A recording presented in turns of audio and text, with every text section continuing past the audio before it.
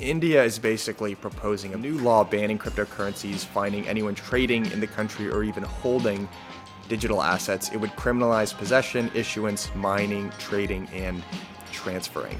What's your take on this? God, the fact that governments are chattering about banning it is essentially a silent way of saying that this thing actually has destabilizing value. And the black market is actually almost an interesting, real free market. All right, everyone. Welcome to On the Margin. I'm your co-host, Michael Ippolito. I'm one of the co-founders at Blockworks, and I am joined, as always on these Saturday episodes, by our senior editor, Mr. Tyler Neville, macro analyst, newsletter extraordinaire. We're going to be breaking down the top stories in the world of macro and crypto this week. Got a lot of really interesting stuff to talk about this week. We're going to be talking a lot about Morgan Stanley, who's moved into Bitcoin and crypto in more ways than one. We're going to be talking about Powell's address in the FOMC meeting earlier this week, the 10-year, some interesting divergences, Tyler, that you've pointed out in your newsletters this week. And finally, we're going to be talking about the proposed ban of crypto in India.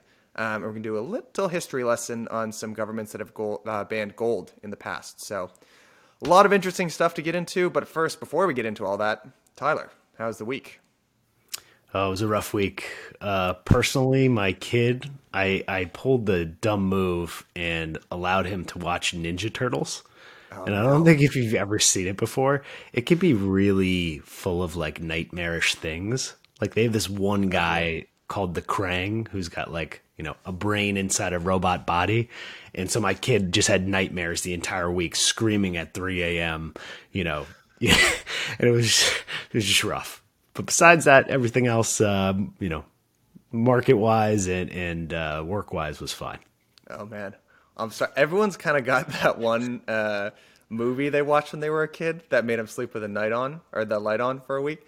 I actually remember mine was Witches. I don't know if anyone's ever watched Roald Dahl's Witches, but that scared the living shit out of me when I was a little kid. And I'm clearly still traumatized to this day. So yeah, this might date me, but mine was the Leprechaun. Do you remember that thing? I'm the Leprechaun. Yeah, it's probably before your time. Jesus. I'm laughing along. I'm laughing at your impression. I feel like I was there based on watching you, but okay. But alas, no. All right, so let's get into some of the big stories this week. So I'm going to tee you up and just kind of let you go off on this, but everyone's eyes are kind of on the 10-year. Yields hit 1.75 this week after the Fed kind of had their open markets committee. You talked about this a lot this week in your newsletter, so why don't you kind of just start with what were kind of the key points that people were looking for Powell to say, and then what did he actually say? Yeah, so Powell essentially stomped out all the inflation expectations that were on the front end of the yield curve through 2023. He said he's going to keep things on the Fed funds rate basically flat through 2023. And then he hinted at adjusting the SLR requirements, which is just some kind of big regulatory mumbo jumbo where banks were able to buy more treasuries on their balance sheets after the pandemic hit. And that caused essentially the longer end of the yield curve to flatten. But what happened today, this is Friday, is the Fed said they are no longer extending the SLR exemption. So a lot of that yield curve steepening was priced in by banks selling their treasuries over the past week. But what Powell's basically trying to do is thread a needle. And the big 20,000 foot view here is, there's a monster fiscal plan coming, which you have to issue treasuries to fund. Then we have another $3 trillion potentially of infrastructure plan coming down the pipe from Biden, which he'll have to issue more treasuries from. So the longer end of the yield curve has to rise because they have to issue all these treasuries. And we saw that really impact all the high valuation, long duration assets, even stocks like tech stocks, I consider long duration assets. So that's sort of what we saw happen on the Fed release. The Fed release was kind of a head fake right? We saw Powell try and stomp out a lot of those things, but he didn't really concentrate on the long end of the yield curve. And then we saw all those super high risk assets kind of take a fall afterwards. Yeah. So is it fair to say the dynamic basically is that Powell has to watch out for the long end of the yield curve? On the most extreme action that he could have taken is you could have seen yield curve control, which would be some peg essentially to some predetermined yield that the Fed wanted to see that would allow them to fund themselves. You called it a yield curve massage, right? So these other, ways to kind of manage the expectations channel such that outright yield curve control they're not talking about that openly, at least not yet, but it does seem like they've kind of controlled expectations to some degree. Yeah, he's essentially become an expert at, jawboning the yield curve, which is instead of outright doing yield curve control, but like he kind of does this soft dance to try and manipulate, inflation expectations and growth expectations. And essentially what we're watching from a 20,000 foot view is he's just trying to control the banking system. And what I think he realized over the past 10 years of monetary policy is that by creating a flatter yield curve, you've actually killed your own banking system. And I think he's trying to essentially create a steeper yield curve that's not too steep where it doesn't kill economic growth, but steep enough where the banks can actually function. Because I think the longer you have this financial repression, you just create more and more leverage in the system. Like, everyone was refinancing their mortgages. He created a mini housing boom by buying all these mortgage-backed securities. And I think he's trying to slowly walk the market out of that, where it can, take time to digest higher yields. The growth rates are there on the economic side of things. But I think it's too late, to be honest. I think what we saw from both the corporate bond market and the treasury market is we levered up the system too much, and 60-40 portfolios are no longer going to really work anymore, in my opinion. Yeah. You do a great job in your newsletter of pointing out divergences that you're looking at. You've noticed a couple interesting divergences post Powell's address earlier this week. Can you point out what some of those were? Yeah, well, one of the things that really concerned me was the rising rates at the longer end of the curve. And when historically, bonds have been a hedge against equity weakness. And what we saw after Powell on Thursday was bonds sold off and stocks sold off. But you know what was up? Bitcoin was up. So volatility was up and Bitcoin was up, which gets my antennas up and says, is Bitcoin transforming into a long volatility asset? I think that's going to be the next month of the Bitcoin narrative expanding. This is now a hedge for market weakness. We thought, before it was the inflation hedge. Now is this, if we get, potentially some market weakness here, we could potentially see volatility spike, public assets fall, and Bitcoin still outperforming, which I think is a really powerful signal. Really interesting. Because one thing that we talk about a lot is these two kind of competing narratives, right? Whereas one, Bitcoin looks kind of like the riskiest of risk assets, right? Which should be and looks sensitive to what's going on in interest rate markets. On the other hand, there's this other kind of competing narrative where Bitcoin is, this high growth kind of asset. It looks like it's eating up a lot of market share, just very high growth. So one interesting thing that came out of the Lynn Alden interview that went live earlier this week is we talked about those two sort of competing narratives. And her response, which I'm curious to get your opinion on, was that the primary driver of Bitcoin's price is these 4-year supply cycles that are anchored around the halvening. And in those kind of bull trends on the way up and bear trends on the way down, Bitcoin can temporarily look correlated to other assets or kind of get pulled in certain directions. But really the big anchor for its price movement is these 4-year cycles that it goes through on the supply side. I'm curious, what's your input on that? Do you think it's trading really based on kind of in line with other risk assets, or do you think it really is moving along the kind of supply schedule? I think she's spot on that. And one of You my never biggest really want to go against Lynn, I guess. I was kind of setting you up for failure there. Yeah. Well, one of the most fascinating, I guess, cognitive dissonance pieces of financial markets is everyone talks about supply and demand secondary a lot of times. And so I think that's the nuts and bolts. You really have to concentrate on that. And I always bring up, here's an interesting dichotomy, is that at the same time that Bitcoin is going through this supply constrained bull market, we're seeing actually a giant boom in supply or potential future boom in supply in treasury issuance.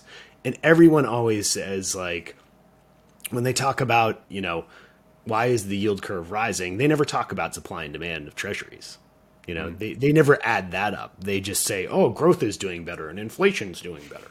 And it's like, they never actually add up, hey, okay, 1.9 trillion in this Biden plan, and then a potential 3 more trillion coming down the pipe. So basically 5 trillion in treasury supply coming. At the same time, you have a tightening supply on the Bitcoin, super cycle. So it's an interesting dichotomy. It's happening at the exact same time. And theoretically, you'd see monetary policy come up to buy that extra fiscal treasury supply, right? So then some of that money would end up flowing into Bitcoin as you make the actual U.S. dollar supply just skyrocket, which we're kind of seeing. Yeah. So let's kind of tie it all together here. So if you look at 10-year rates, we're up over 100 bips from kind of its, I think, all-time low back in March or April of this year. We touched 1.75%. What are the implications, I guess, moving forward? Do you think that's a trend that's gonna continue? And if so, what are the implications for kind of markets? I think short term, we saw like 80 billion of treasuries sold at banks. The RSIs on treasuries now are very oversold. I think it's like 80 on the RSI scale, but I think we'll have a short term snapback. Oil was skyrocketing too. I think we're actually seeing, if you look at the oil curve as well, you're seeing some backwardation there, which basically means like Saudi can increase the supply. So that should take off some inflation pressures in the near term until that big monetary spigot gets open on the US dollar side. But so I think short term, we're probably in this consolidation phase, but longer term, we are in a cycle from disinflation to inflation. Let's transition a little bit. I want to ask you specifically, let's dig into the crypto side of things. And we are seeing these two worlds basically collide with one another because Morgan Stanley will now give access to their clients Bitcoin. What's your thoughts on that? Yeah, so just to do a quick overview of the story. So Morgan Stanley is giving wealthy clients access to Bitcoin funds. And the way they've defined wealthy clients is clients that have over $2 million held at the bank. So there are 3 funds that they're giving them exposure to. 2 of those are run by Mike Novogratz's Galaxy Digital, and the 3rd fund is overseen by NYDIG and FS Investments. NYDIG is just a little aside there, but they are really on the come up, man. They were, I guess, active in the market. They've been active for a while, but they're really just dominating and kind of all over the place right now. So definitely a company to watch. Did a $200 million round, hiring headcount left and right. Like I can't get over and a lot of those guys are from Goldman Sachs, ironically. Yeah. So we are seeing that world just suck out talent. Yeah. Well, the analysts we know aren't happy at Goldman Sachs. Did you see that this week? That was another great story this week. That was amazing. We should have 100-hour work weeks. Just so everyone knows, Mike has me working 100-hour work weeks here too. Yeah, so. I know. You know what I loved about that Goldman Sachs piece? So for those of you who didn't catch this, Goldman Sachs analysts kind of put together this presentation complaining about their work hours, and they basically did an internal poll on things like how likely are you to recommend Goldman Sachs to a friend? How happy are you with your personal life? People said 1 out of 10 on the how happy are you with your personal life. But you know what I couldn't get over was the irony of, they're basically working 100-hour weeks making decks, and then they made a perfectly formatted deck with the footnotes, about how unhappy they are making all these decks. That's such a good point. It's just, I'm on their side, by the way. I think it's, ridiculous. One funny thing that I noticed from that presentation is that they recommended working at Goldman Sachs. They're like, how happy are you with your experience? And they rated it like a 2 out of 10. Then they were like, how likely are you to refer it to a friend or recommend a friend to work at Goldman Sachs? It was like a 5. So people are happy to recommend a miserable lifestyle to their friends. Yeah, I know. That's what's so funny to me is I think the older I get, the more I realize that people are magnets, and you are attracted to other people of a similar mindset. So like, it's just hilarious. The only people that would seek that, I had to leave that world because I was like, man, everybody is just so pessimistic, and they don't even like their lives, and they're doing it for all this money. But some people love it. Who knows? But some people love it. Those sort of mental things congregate. When you get into digital assets, it's like a bunch of people who really are creative and original and are worried about growth rather than overworking the slide deck. Yeah, exactly. Matt, let me cover this. Formatting a slide is the last thing I'll say, and we'll go back to Morgan Stanley here. But formatting a slide deck is actually not a useless skill. It gives the appearance, all of the things being equal in a presentation info-wise, if it's formatted well, it's just going to come across better. It's actually a pretty good hard skill to have. But moving back to Morgan Stanley, I think this is a big story, actually, because I think we're in the phase right now of the bull market where people are looking for endorsement. And on the one hand, crypto digital assets overall, it's a big paradigm shift, right, in how financial markets are structured and how people access those markets. But I think in the meantime, you need the endorsement of big blue chip institutions like Morgan Stanley and Goldman Sachs. And I also think what Morgan Stanley, people don't, typically characterize banks as this, but they're distribution. They are service providers, and they are distribution for wealth and capital. And I think it seems like they're testing the waters with these products, but presumably if they go well and they become revenue generators for the bank, then they'll roll out more funds, and that allows more people to access this asset class. So overall, I think it's a big stamp of approval, and it's going to allow more people to participate. Yeah, couldn't agree more on that. I think what's fascinating to me is it took them this long to get here. And what's the percentage of Americans that actually own Bitcoin? It's like 6% or something. It's still pretty low. Yeah, I think it's sub 10%. So with a price at, I don't know, 59,000, and you're seeing these guys that usually portend the future, it could be very early, even though superficially you see that price, right? Oh, I think so. Definitely. I think it's a guy you recommended that I check out, Mark Hart, he basically talked about the price of Bitcoin being a reflection of adoption rate. So if you look at where we're at in terms of adoption of Bitcoin on a global scale, it's still really, really early innings. Like if you looked at that kind of classic adoption curve, I don't even think we're in the second bracket yet. We're still in the very early mover bracket. So incredible. Yeah. It'd be incredible to watch. So another move of Morgan Stanley's, though, they're not just letting clients get access to their funds. There was some chatter that they might actually buy a Bitcoin exchange. Can you talk about that a little bit? Yeah, this is chatter, so unconfirmed. I do want to give that disclaimer, but it looks like Morgan Stanley is looking pretty seriously into taking a large stake in BitHum, which is the largest exchange in South Korea. It's an interesting move. I mean, apparently the amount of the investment could be anywhere from $254 million to $441 million. So pretty significant investment. I guess the interesting thing to point out about South Korea is it's one of the places in the world where crypto adoption is the furthest along. And actually, if you look, there's a really interesting statistic. I'm not sure what month this was. I think it was February. But volume across the largest four crypto exchanges in South Korea, which is Upbit, BitHum, CoinOne, and Kobit, reached 14.6 billion, which is actually more than the local stock market, which was 14.5 billion in volume, Incredible. which is a pretty wild statistic if you think about it.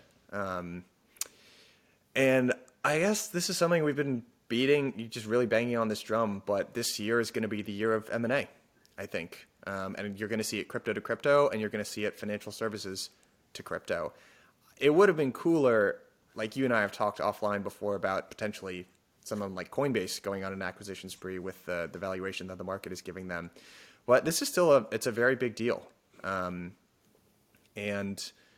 you know, it seems like what part of the motivation behind this investment is actually there are regulatory changes that are going on in South Korea.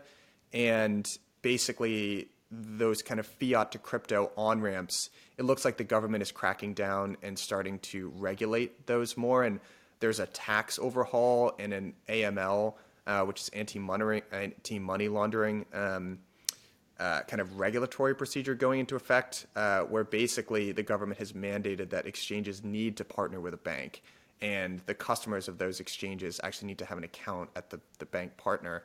So I guess from that standpoint, I mean, this news just came out today. I don't even know if this is how this would work, but that could actually be more accounts as well for Morgan Stanley, right? I don't know how many, how many customers BitHum has, but yeah, I think it's just them buying access to innovation in these markets. I don't know. It seems like a no-brainer at this point. I just don't think, like, if they don't buy it now, or if these investment banks don't start buying crypto firms. I watched an interview the other day with Kyle Bass and the CEO of blockchain.com. Yeah. And the CEO basically said that if he'll be able to compete with JP Morgan in 3 or 4 years, and they might not even entertain a bid from these large investment banks. So they're going to have to buy, these investment banks will have to buy some of the lower tier assets, I'd imagine. I mean, look at Coinbase, $100 billion valuation, not even public. Yeah, they've lost the ability. They can't buy the tier ones anymore, I don't think. Yeah, which is... Not that I'm calling BitHum lower tier, but, you know. Yeah. I mean, it's really incredible. And it's easier for, you know, I guess blockchain.com to build what JP Morgan has than it is for JP Morgan to build what blockchain.com has. And which is just one of the most fascinating things. And if you see lower and lower growth rates, like, I think there's going to be some crazy M&A happening from public markets to crypto. I agree. I think there are two important dynamics when it comes to M&A. So one, when people sign up for a brokerage, which is basically what these exchanges actually are, they never switch. Like, never, ever. They're the stickiest products. That's why when there was the proliferation of online brokerages like Charles Schwab and TD Ameritrade kind of back in the day, they were willing to pay such high cost for customer acquisition because they know once you stick with the brokerage, you're not changing it. I'm still on the brokerage that was first opened for me, however many years ago, and I don't know what would cause me to switch. So I think that's a really important dynamic to keep in mind. Sure. And then the other important dynamic to keep in mind is just there's a powerful level or incentive at the executive level. You don't want to be the next Blockbuster, right? And you don't want to move too early, right? And be a fool for going out and getting involved in some trend that was a fad and you pay a whole bunch of money and you look like an idiot. But you really look like an idiot if you've missed out on the next paradigm shift or wave of innovation. And I think that other type of fear is starting to finally kick in. And we might see it. It might manifest itself in a wave of acquisitions. It'd be fun to watch. But what's interesting to me too is they can issue debt. They can do debt-fueled M&A on this stuff. And so you use potentially, all these unfunded pensions have to hand money to, say, investment banks issuing debt or whatever it is, and they can go out and buy crypto companies. So for me, it's almost like this giant arbitrage of this legacy system is getting money into this new system. And by actually, creating that M&A process is really just handing fiat currency over to the digital asset ecosystem at the end of the day. Because they're really better built businesses, in all honesty. Coinbase is profitable. Yeah. Coinbase is profitable.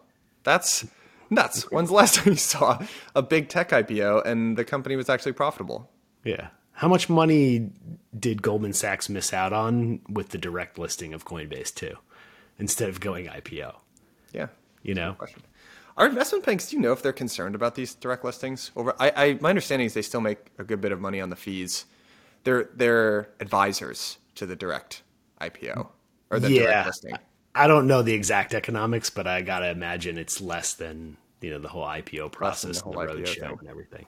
Yeah. But at this point, it's like that was like an '80s process. Why are we still doing that? Yeah, it doesn't really make sense. It seems like there are better ways to get it done, and the direct listings, they're becoming more and more popular. I guess it's more friendly to founders, and it seems like it's more friendly to VCs really than anyone else, because I guess the argument goes, bankers try to price the IPO such that there's a pop on the first day of trading, which acts as a marketing campaign. It's just, what do you assign the value of that marketing campaign, right? Because if you diluted yourself $300 million or $1 billion or $10 billion more than you needed to, then you might say, okay, that's great. It's aesthetically pleasing. I got my pop, but damn, that was an expensive marketing campaign. I don't know. Yeah, I don't know how to feel about the pop, because I don't know how I feel about the pop. How many, like 5 years out, how many do you even remember which companies had a pop in their IPO? Yeah. I mean, some of these in the past like 6 months have been absurd though. Going up like 100% every single day. Yeah, but it's pretty crazy. Yeah. All right, last big story to get into here, and then I know you've got some thoughts you want to cover on 60/40 portfolio, and maybe we can close on that.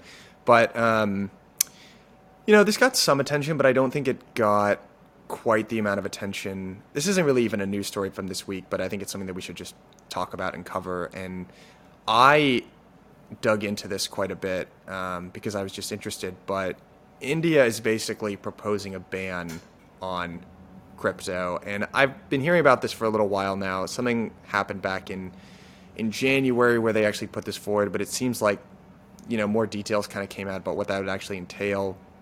So it would be the most strict measures against crypto that any country has taken so far. So it would be a new law banning cryptocurrencies, fining anyone trading in the country or even holding digital assets. It would criminalize possession, issuance, mining, trading, and transferring. So, the way the logistics of how this would actually work is owners would have 6 months to liquidate. And I don't know, this would be even more strict than China. And they've got a ban on trading and mining. So I don't know. What's your take on this? God, I don't know. I always think that the fact that governments are chattering about banning it is essentially a silent way of saying that this thing actually has destabilizing value to these, power control systems. So shorter term bearish, but longer term water finds its level, right? Mm-hmm. People actually, it's like, I don't know if you talk related about like prohibition in back in the Depression years, where people are still going to buy and sell the stuff if it holds a lot of value, right? And the black market is actually almost an interesting, real free market in a lot of senses. So I think that sort of ban will actually give it value in some senses, and maybe people leave and realize, I don't want to be under this financial repression. I'm going to go to a place that actually has, creates this free market capitalistic society. Yeah. I don't know. I think it's worrisome. I think, to me, regulation and kind of coordinated attacks from government is the last final boss that Bitcoin really has to contend with. And I don't think it's had to contend with that basically at all. so far. With the Krang. Yeah, right. Exactly. Exactly. I don't want your kids listening to this, Tyler. They're going to be up all night. You're going to get no sleep. He's the final boss. He's the final boss, yeah. Because I was just curious, I went back, and people don't remember that gold was actually banned in the U.S. at one point. Now, I'm cheating because I already asked you this before we recorded, but how long do you imagine that ban went into effect for? I'll pretend I don't know, and I will say 5 years. Thank you. You are generous. It is 40 years. 40 years gold was banned in the United States of America. Insane. It's insane. So, okay, let me set the stage. A little history lesson here. In 1933, so U.S. was in the depths of the Great Depression at that time. Back then, we were still on the gold standard. So the U.S. was legally obligated. We had to reserve gold, 40% gold for every dollar that we issued, basically. And the problem was, because we were in the Depression, we actually wanted to devalue the currency and print more currency, ease monetary conditions. We could not do that because we did not have the supply of gold to do it. So basically what the government said was, it is illegal to own gold in the United States. You need to sell it for a fixed price of just over $20. So they buy all these gold from U.S. citizens. They give them like a year to do it. 1 year later, in 1934, they do the Gold Reserve Act, where they revalue the gold to $35 per ounce. You had some very unhappy people. They essentially used that profit to create a fund to stabilize the dollar and help ease monetary conditions. And that ban of gold continued until we eventually went off the gold standard entirely in the 70s. Insane. Even 3 years after that. It took 3 years more. And then when they finally let the price of gold float, it skyrocketed up, like 5x, basically. Mm-hmm. And I think that these people in digital assets who say, well, yeah, the government could ban it and that would be too bad, but eventually everything would kind of right itself. 40 years, man. 40 years you couldn't own it in the United States. That's a lifetime. That's a whole investing lifetime. So maybe I think there is more to worry about it than people in this ecosystem give credence to. I agree. It's definitely a bigger risk, but every game theory possibility that I run through my head is like capital leaves to find the right jurisdiction. And there's always going to be a country that wants to have economic growth. So, and this thing is you have to shut down literally electricity and the internet if you want to shut it down. So I'm kind of in that camp. But I agree. I mean, that history is not really, really bullish for gold. I mean, for Bitcoin. But who knows? At this day and age, I think the policymakers are out to lunch. I mean, there's outright frauds in these SPACs coming to market left and right, and they haven't done anything. They don't have the capacity. They don't care. Yeah. So maybe they're probably 5 years off from really like realizing what Bitcoin is. One thing I found funny when I started my educational journey about finance, which you've been in it for much longer than I have, I was kind of like, why are people speculating? Why don't people know the answers to these things? People are like, oh, the central bankers, they don't know what they're talking about. And even on that Grant Williams episode they did with Paul Singer, founder at Elliott. They asked him, well, do they not understand or do they not know what's going on? He's like, they just don't understand what's going on. That has blown my mind. I guess I just, I'm not inside enough to really know anything, but I just can't believe that that's, I don't know if that's bullish or bearish. It's hard for me to believe they have no idea what they're doing.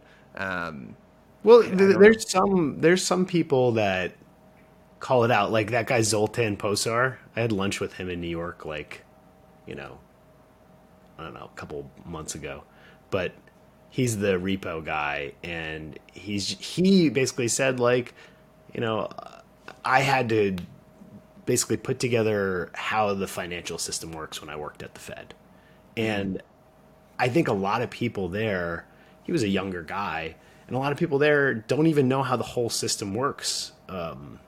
which is really fascinating. It was just cobbled upon each other, right? Like, it's the most complicated thing ever. Whereas like this new system is pretty simple, it's pretty easy to use, and I just think it's so much more intuitive about what value is and money is than anything else. It's a little volatile, but we'll get there. We'll get there. Yeah. I guess the one major difference between the 1930s and now is that gold was actually linked to the currency. So the reason why they made the U.S. just took a pretty bold step in making gold illegal was because it interfered with the government's ability to fund itself and to get it through an economically difficult time for the country. Obviously, Bitcoin isn't linked to our national currency in any way. I guess the only way I could really see the government getting as involved in Bitcoin as they did in gold back then is if Bitcoin interfered with the government's ability to fund itself. And the way the government funds itself now is by issuing treasuries and treasury auctions, right? Mm-hmm. So I guess, and people have started to bring up the link between Bitcoin and gold, right? Because if there is some form of financial repression, bonds essentially become useless, and some of that capital probably ends up finding its way into Bitcoin. And I guess do you think that if the government actually thought that demand for Bitcoin was outstripping or a threat to demand for treasuries, do you think they would take a heavier stance in the space? Yeah, I think eventually. But I'm determined to be pessimistic today. I don't know if you can tell. Yeah. I want negativity. Give it to me.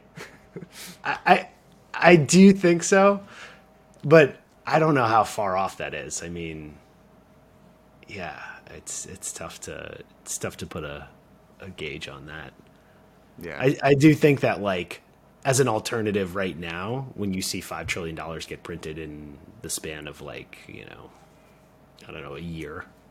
What was it? The Stan Druckenmiller line is like, we've printed more money during this recession than all of the 5 recessions combined. And that is enough for me to basically say, okay, I'm going to put my money over here in Bitcoin rather than keep it in treasuries. Speaking of which, I did want to touch on the 60-40 portfolio, which... I hear it's dead. Well, that was one of my big things. Like, are we watching the bond bubble bursting right now?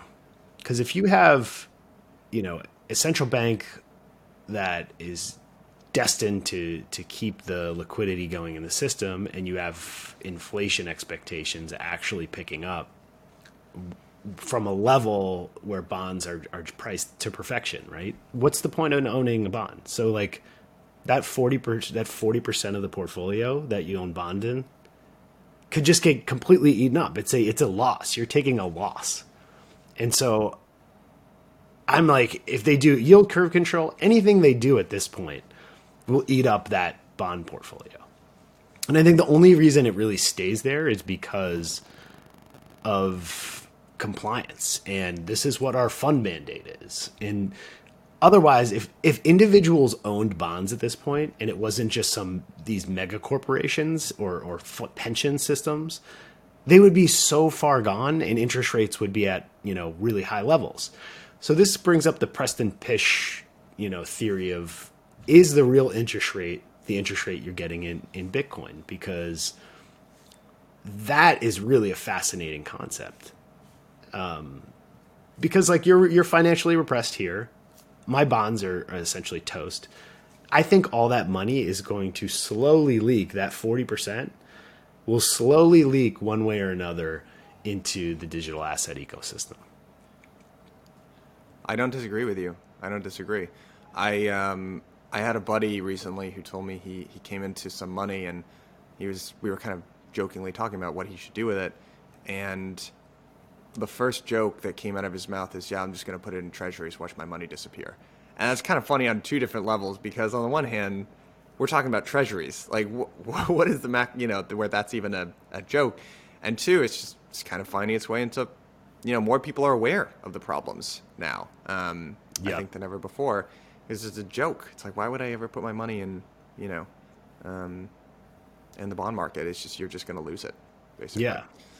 So, And I think the big cue of that is, when do baby boomers sell these portfolios, these risk assets? When we just saw the long bond fall like, I don't know, 25% with that little backup in yields.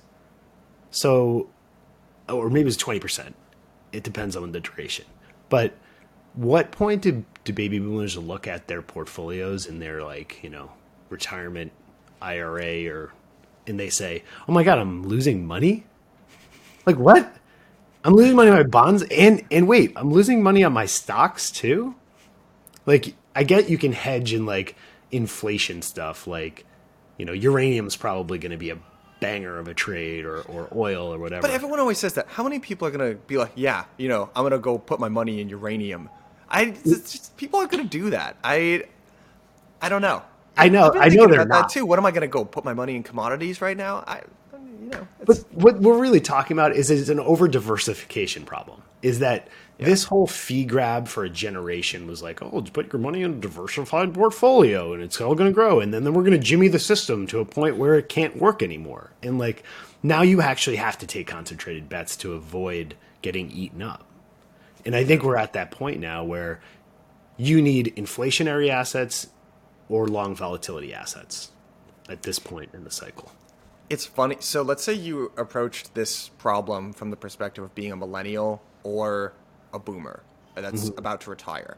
And I think it's actually where asset prices are is really undesirable for both of those groups. Because on the one hand, every asset price, right, whether it's stocks, bonds, real estate, seems impossibly high, right? And it seems really difficult over the long run. Like, how am I ever going to actually seriously grow my wealth where assets being priced where they are? On the other hand, if you are a baby boomer and you are about to retire, the absolute worst thing that can happen is a major dip in your portfolio because you have no time to recover. So a millennial who's just going out there and kind of accumulating wealth for the first time, you got time, right? You can weather huge bouts of volatility. If you are a baby boomer, you don't really have that option. If there's some big, 30 or 50% drawdown in the market, that is going to impact your retirement in a very permanent way. So it's kind of like the system's not working super well for anyone, actually. Yeah. And you're I'm really seeing keeping on my thread of negativity today. Are you impressed with my consistency? We're going to keep you in the bull market, growth mindset. We'll get you All there. right. Next weekend, I'm all positivity. All positivity. I don't believe in moderation. I'm either all negative, all positive, I agree. You got to be a little self-aware here. And I really don't get what you do as a boomer. If you see that, the way boomers react is they see their prices fall 20% and then they're like, oh my God, should I sell? Like, because they hold all the majority of those assets. The question is, like, who the hell is going to buy all those? I think the only logical next step is the Fed does yield curve control and the Fed starts actually buying assets like the Bank of Japan did. The Bank of Japan owns like 60% of their market at this point in real estate. They bought REITs and ETFs to keep this like post-truth, keep the money in the hands of the powerful, right? And now that Bitcoin exists and it's gaining steam, I think when you see that happen, it's just that Bitcoin is going to skyrocket because that's them saying, okay, there's no way to pay out these pensions. We got to make sure that these old people have money for retirement. And then you see that 1970s old school inflation come back. You showed me a really interesting chart. Maybe we can actually talk about that for a little bit now, which is the spread between the 5-year and the 30-year break even. Now, you understand this chart way better than I do, so why don't you break it down? What is this chart showing, and why is it interesting to you? Yeah, this chart is really kind of interesting because it shows in the next 5 years, it's the market rate of what the market's pricing in inflation at versus the market rate of pricing in inflation in the 30 years. And what you see is the ratio of those two things is at an all-time extreme where we've bid up inflation for the next 5 years basically because of fiscal policy, monetary policy, supply chain problems, like all these like real bona fide inflationary issues are happening within the next 5 years. But then if you look out 30 years, those inflation expectations are not really as present, which tells me there's a giant disinflationary, deflationary overhang because of demographics. Really what it is baby boomers will have to sell all these things or pass them down. All these assets will have to change hands, and a lot of them will probably get sold, right? I think in then our generation and, you know, the Gen Zers are in this massive amount of debt, from student loans and credit card debt and all sorts of stuff. So I think that's what this chart is telling you is here's in 5 years, the government's going to try and paper over this immensely, but who knows, 30 years we'll probably have a deflationary bust. That's what the market's saying right now here, but I don't know. We'll see what happens. Yeah, I guess we'll see. All right. I think people have heard enough of us talking for this week, but we got to hit them with predictions before we leave. So, Tyler, what's your prediction for the week? I think Bitcoin is going to shoot to 100,000 within the next 3 months. Boom. That's a headline prediction right there. What's driving that thought? I think massive money is now coming in, like the Morgan Stanley type news, and the holders are getting more confident. So the supply constraints are really going to cause problems on the demand side. Like you're going to have to chase, and not only that, but the retail person is also nowhere to be found. Like I call it the mother-in-law indicator, and I hope she's not listening to this, but like my mother-in-law indicator is when she starts mother-in-law. She starts asking me whether or not to invest in it. That's when I'm like, uh-oh. Now, I haven't had many friends. Like I've been kind of more active on social media, LinkedIn and Twitter, and I still don't have friends being like, hey, it looks like you're in digital assets now. How the heck do I get into this thing?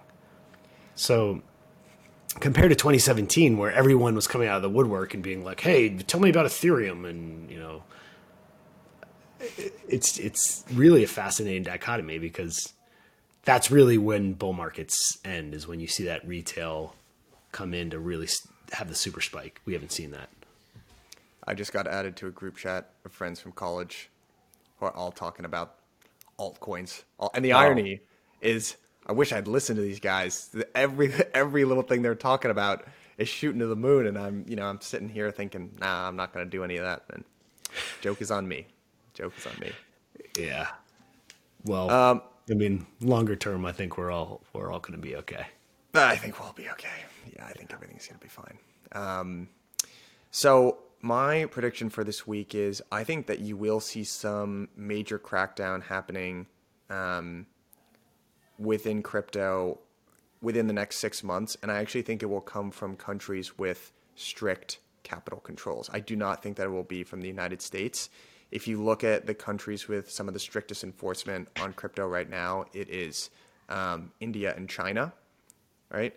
Very worried about capital outflows. So I think that that's where you will see, other kind of similar countries. There will be enforcement actions, and I think it will happen at the exchange level. So I'm not really going up making bold predictions here, but I do think, and one trend that's started to happen recently is VCs funding exchanges overseas, right? There have been big rounds raised in kind of the, large Mexican exchanges or South African exchanges. And I think that will be a vector of attack for countries that are concerned about capital outflows, basically. Well, that pits us against each other. One of us is I know. Right. Sorry. I know. We got to put some money on it. All right. We will. What are your plans for this weekend? Watching the games. One of my buddies lives 15 minutes away. We both played basketball in college. I mean, I clapped. He actually played. So we're gonna watch the games all day. And shots fired. How confident are you feeling in your Blockworks March Madness bracket? Dude, I haven't watched a game. I have 2 kids under 3 years old. I'm like the biggest loser on the planet. This is like a vacation for me, being able to watch games for a couple hours. So I haven't watched any games this season. Yeah. Every time the subject of March Madness comes up, I consistently am reminded of exactly how little I know about sports. And, it is a stark reminder. I filled mine in this year, with 5 minutes to go, and I was basically I actually looked up a little AI bracket, and You're gonna use win. that as inspiration. Let's see. Yeah, who do you have winning this year? God, I think I picked like Villanova or something. I'm a a big bold- Jay Wright guy. I like Jay Wright. But All right, cool. anyway, I don't even think you know who that guy is. No, I don't, but I nodded. I nodded. I would have had people fooled if you didn't just call me out there. But yeah, I was nodding along. Well, I myself am. So I just moved into new apartment. I've got a little outdoor space, rare for New York. So big Home Depot weekend Oh, wow. for me. Very exciting. I'm gonna get a power washer. Are you going to hit Olive Garden afterwards? Or, I just might, Tyler. I just might get wild and crazy Nice. at Olive Garden. Have you ever used a power washer? It's actually therapeutic? it is therapeutic. It is therapeutic. You're like, I've never seen this thing so clean before in my entire, and I don't feel embarrassed to say I'm actually looking forward to power washing my outdoor area. Can we all get a picture of that, please? We'll talk about see it the offline. before and after. Yeah, we'll talk about it offline. It's not even that bad. It's not that bad. I just want it to be nice. Nice. Yeah. I feel like Well- this is the age where I'm excited about socks on Christmas, and I'm bragging about power washing an outdoor area. So Next thing you'll know, you'll have kids, and your fashion sense just goes completely out the door. I'm way ahead of the curve on that, my man. Way ahead of the curve. People started talking about, there's normcore, which is the fashionable, it's like dressing in a dorky kind of way. And then there's dadcore. Oh, I've yeah. been on the dadcore thing. I practically invented that trend. I feel like I should be credited with that trend. I've had I my, feel like you wear like giant cargo shorts. I do not, thankfully I got rid of the cargo shorts, but I did, I've got New these- Balances? The New Balances. I've got these, really thick bottomed New Balances because, They're great for your arches. They're great for your great arches. for your arches. That's exactly right. And support on your back. Can't Dude, put a price I'm on that. 10 years older than you, too. Can't put a price on that kind of comfort and support. I don't know what you want from me. And we haven't gotten paid from New Balance, by the way, for We this have show. not. No, we have not. But we should be. This is New Balance. You're welcome. All right, guys. So just if you've made it this far, you're listening to On the Margin. On the Margin is a 2-part show. We do an interview earlier in the week, and then every Saturday, Tyler and I do a recap of the entire week where we talk about big stories in kind of crypto and macro. If you are listening to us on Apple or Spotify, please make sure to give us a rating and a review. If you're on Apple, definitely hit subscribe. And if you're watching us on YouTube, do all the things. Give us the like, give us the comment. Tell us what we should be talking about next week. Give us your feedback. We want to know. Until then, Tyler, this has been fun, my man, and Yes, sir. we'll see y'all next week. See you guys.